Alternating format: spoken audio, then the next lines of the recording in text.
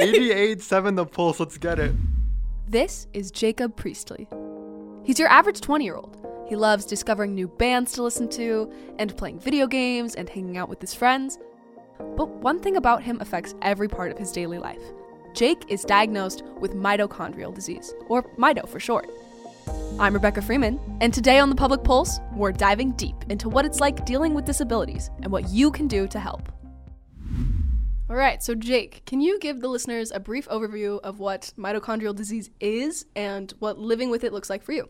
So it's like running on like AA batteries on a house. I can't use a lot of energy when I'm going out. So like I can only walk for 15-30 minutes until I need to have a rest. I need to lay down. That makes sense, yeah. One thing that I heard about it is you have to take naps in the middle of the day. Can you explain what that's like for you? So napping is kind of like a reset point. So like if I'm really tired and I'm starting to feel like crashing is what we call it. I'm starting to feel de-energized or tired or not the best. I usually nap for 2 to 3 hours sometimes. I will feel refreshed again and energized again.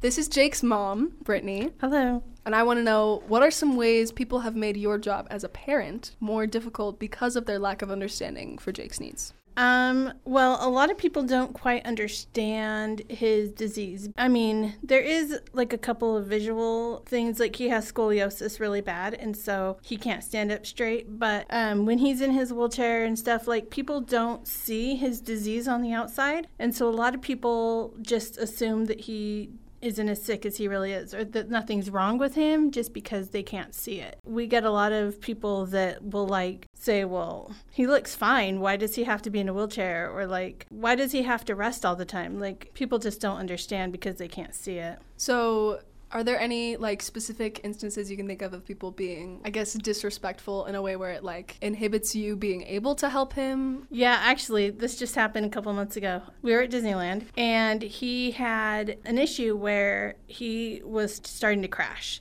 And when he starts to crash, that means like his body starts to shut down because he's used all of his energy in his body. And so we went to an inside area that has like a lot of like couches and stuff. And so we went in there and he laid down and had to fall asleep. He like fell asleep instantly. One of the workers came over and was like banging on his head. It was like, wake up, wake up. Oh my gosh. And I wasn't sitting like next to him. I was talking to my mom. And so like I heard that and I turned around and I'm like, what are you doing? Yeah. And he's like, oh, you are not supposed to be sleeping on here. And I was like, it's okay. Like he has a medical issue that he needs help right now and he needs to sleep and he needs to rest. And he goes, well, what if there's an emergency and he needs to get out? He can't just keep sleeping. And You'll be there to wake him up. Yeah, that's what I said. Yeah. I go, this is his wheelchair. And if there's if there's an emergency, I will grab him, put him in his wheelchair, and zoom him out. Yeah, you know what to do. The employee doesn't. Yeah. Oh my goodness. So what are some ways that in instances like this, people could be more supportive or could be a better advocate for you, I guess? Well, I think having a little bit more compassion for people is a big one, because everybody is so, like, just focused on their own stuff, you know, and they don't really care about others, because you don't know what other people are going through. You don't know everybody's story and why they're where they're at. I don't know if this is what you would call it, but I guess reading the room. Mm-hmm. So if you see someone laying down next to a wheelchair, you can assume that they're disabled. Definitely. Yes. And so if they're laying down and, you know, sleeping or taking a rest, you can say, oh, he needs that rest or she needs that rest. Or they could have come to me and been like, you know, is there something going on that we need to be aware of? Yeah. Do you need to go to first aid? Like, exactly. They could have asked instead of just making a decision. Yeah, well, and like he was so mean to us. I'm so sorry for that situation. That's horrible. Yeah. So kind of piggybacking off that, instead of just thinking of like employees in these kind of public spaces, what are some ways that just people in general in public, when they see you, how do they react, and how do you wish that they would react instead?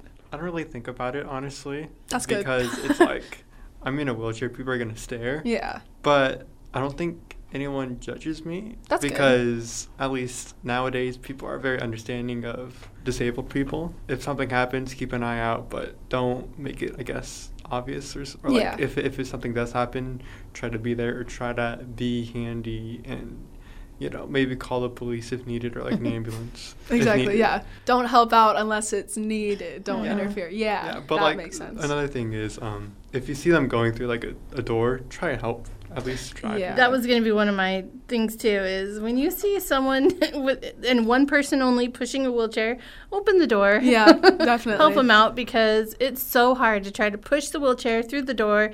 Then Jacob has to try to hold the door open while I push, That's such a process. Yes. Yeah. And luckily, I have long arms, Yeah. but I'm not strong. Yeah, and even sometimes he's had to use his leg to Oh my goodness. hold doors open. Yeah, people just need to be helpful. Yeah. When you see something, say something. Or in this case, do something. Yeah, like when you're talking to somebody that's like in a wheelchair or that has disabilities, talk to them.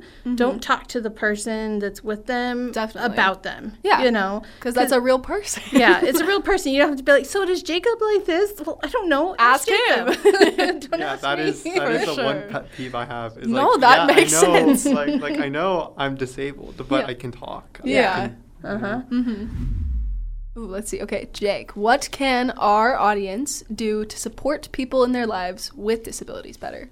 Find things that cheer them up and continue to do that. I think being a good friend is probably the biggest thing, because a lot of people that have disabilities, they kind of lack in the friend department. So it's nice to show them that you actually care about them. Yeah, reach out. Just being a good friend in general. When it's the difference of when it's someone with disabilities versus not is you as that friend, it's your responsibility to speak up for the other person. So like if someone is like talking about you behind your back and you're in a wheelchair, so you can't turn around and be like, cut that out. Your friend who's not in a wheelchair should be like, hey, stop that. That's my friend. Exactly. Yeah. That kind of thing. Definitely step up, because they do get teased a lot and talked about a lot. And we can't really do anything about it.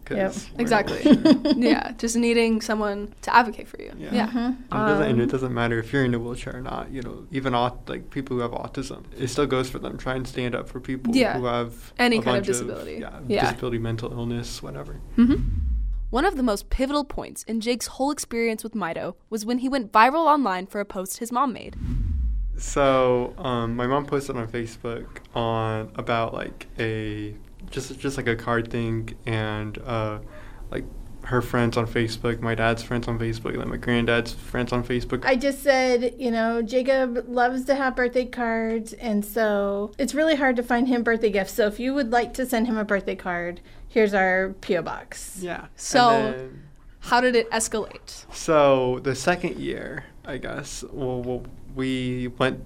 Well, some news stations actually contacted us. So how did they find out about it? Through Facebook. So like your friends were sharing to their friends, and it just got bigger and bigger from there. Yeah. And he has a Facebook group, plug, Adventures with Mighty Jake. We posted on there as well, and it just grew with friends of friends of friends, and then their friends, and then their friends. 6.1 thousand likes. I know. Yeah. And then it eventually grew into news stations contacting us. And then we did a few segments in news stations. Wow. So we did all of the local news. Yeah. Our big one was Fox. We did a couple of Fox. Yeah, but that's so cool. He was featured on like Good Morning America. The couple of like the best things that happened through all of this. One of the news people was talking to him, and they said, "Jacob, how many cards do you want?" And he said, "I want 100,000." So that was like, how old was he at this point? I think he was 14. Yeah, 14 or 15. And so I think they just ran with that and was like, he wants 100,000 cards. Let's try to get him 100. Yeah. So and did they? We didn't. I think we got about 60,000. But that's still a lot. That's insane. Yeah, so many. The best things that came from this were he got a message from Chris Hemsworth. Oh my gosh. Yeah. She has his phone number. Cool. Yeah. Like he literally like sent it to me in a text. Pretty cool. That was whoa. I think we got one from Bruno Mars, or I don't know what you're talking about. it was like a card. Remember? Was it? Oh no, you're right. It was a card. Okay, we did. We got a Bruno card. Mars made you a birthday card? Yep. Yeah. Wow. Okay, so the big question is, that's the reason why I was getting all this information. How did all of this feel for you? Like, what was your experience like? It was tiring? Well, like, everything's tiring. Surreal, especially the card stuff. Just like thinking that how many people were sending me cards. I think in total we got like definitely over 100K in total out of all of the years we did it. It was just a lot because like there were some weeks or months that we would go to the post office and there were boxes of schools and people all the way from like Ireland to like Africa to Italy to Mexico. That's crazy. I don't know if you want to put this in, but it's a funny little. Go ahead. Inmates really loved Dude, no, hold on. to write cards to him. When I say like, Yeah. It's very interesting things. So, birthday cards. They're a super simple thing that anyone can write, right? And you got so many, like an overwhelming amount. So the question is, how can something that was so small originally, how did it grow to have such a big impact on you? So, like, why birthday cards? Why is that what you guys were asking for? I think my thinking was it just made me happy, and I think the overall thing was, you know, just happy birthday, you know, your name here. And it was just cheap, easy, simple. It was thoughtful, and to me, it meant a lot because it was like people care about me. Yeah, like, it was a lot of happiness that came from this. Yeah, and it really helped with my mind. That's kept really my nice. mind off of the disease. And, yeah.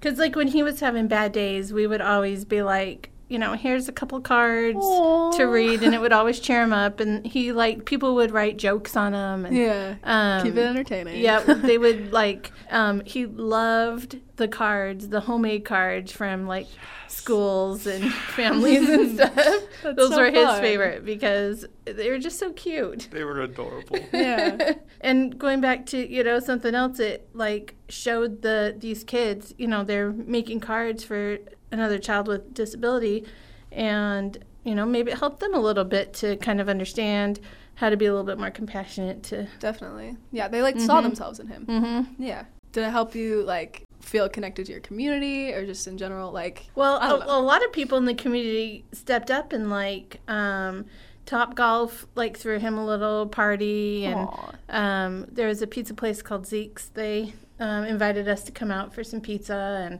you know, stuff like that. It was very nice to see, like, the community come together and, you know, be awesome. Can I talk about his birthday party? From just now? Yeah, I was there. Yeah, I know. I know, I remember. Yeah. Okay, explain what it was, what the context is. Okay, so Jacob just turned 20. Woo! Yeah. And again, I kind of used Facebook to my advantage, and I put out a post, and, you know, because Jacob's had a lot of parties, but they're mostly just, like, family that came and just, like, you know, a couple of our friends. And so I said, you know what? Yeah, Jacob really wants a birthday party, and he, like, planned everything for himself. And I said, could I just get a couple of young adults to come to his birthday party? Just because, you know, it would make him feel special. And now that he's an adult, you know, adults have birthday parties people come to, right? And so I was amazed at the amount of people that said so many that they would come. And, like, so I made, like, an invite on Facebook, and there was, like, 118 people that said that they were coming to his party. And I'm pretty sure they all came because I was there. Yep, there was a lot of people. It was a blast, yeah. It was so much fun. It's great, Mom. You did an amazing job. I know, thanks. Yeah. They just fist bumped for the listeners. Okay, well, the big question is, all of these events where people come out and show their support to you, how do they affect you? In a big way, definitely. If, like, only, like, 5 people came that we didn't know would have been amazing. But, like, there's 50, 100 people who came, and it was outstanding. It was overwhelming. In a good way. Yeah, in a very good way. Very, very good way. Thank you so much for coming in. Well, thank you for having us. Thanks This was for exciting. having me. Yeah. Follow, Let's go follow on his Facebook page. which is called... Adventures with Mighty Jake. Yeah. I'm going to add, like, air horn sound effects. Okay. My name's Rebecca Freeman, and thanks for tuning in to this edition of The Public Pulse. Be sure to follow us on social media, and stay tuned for more awesome student broadcasts like this one, right here on 88.7 The Pulse.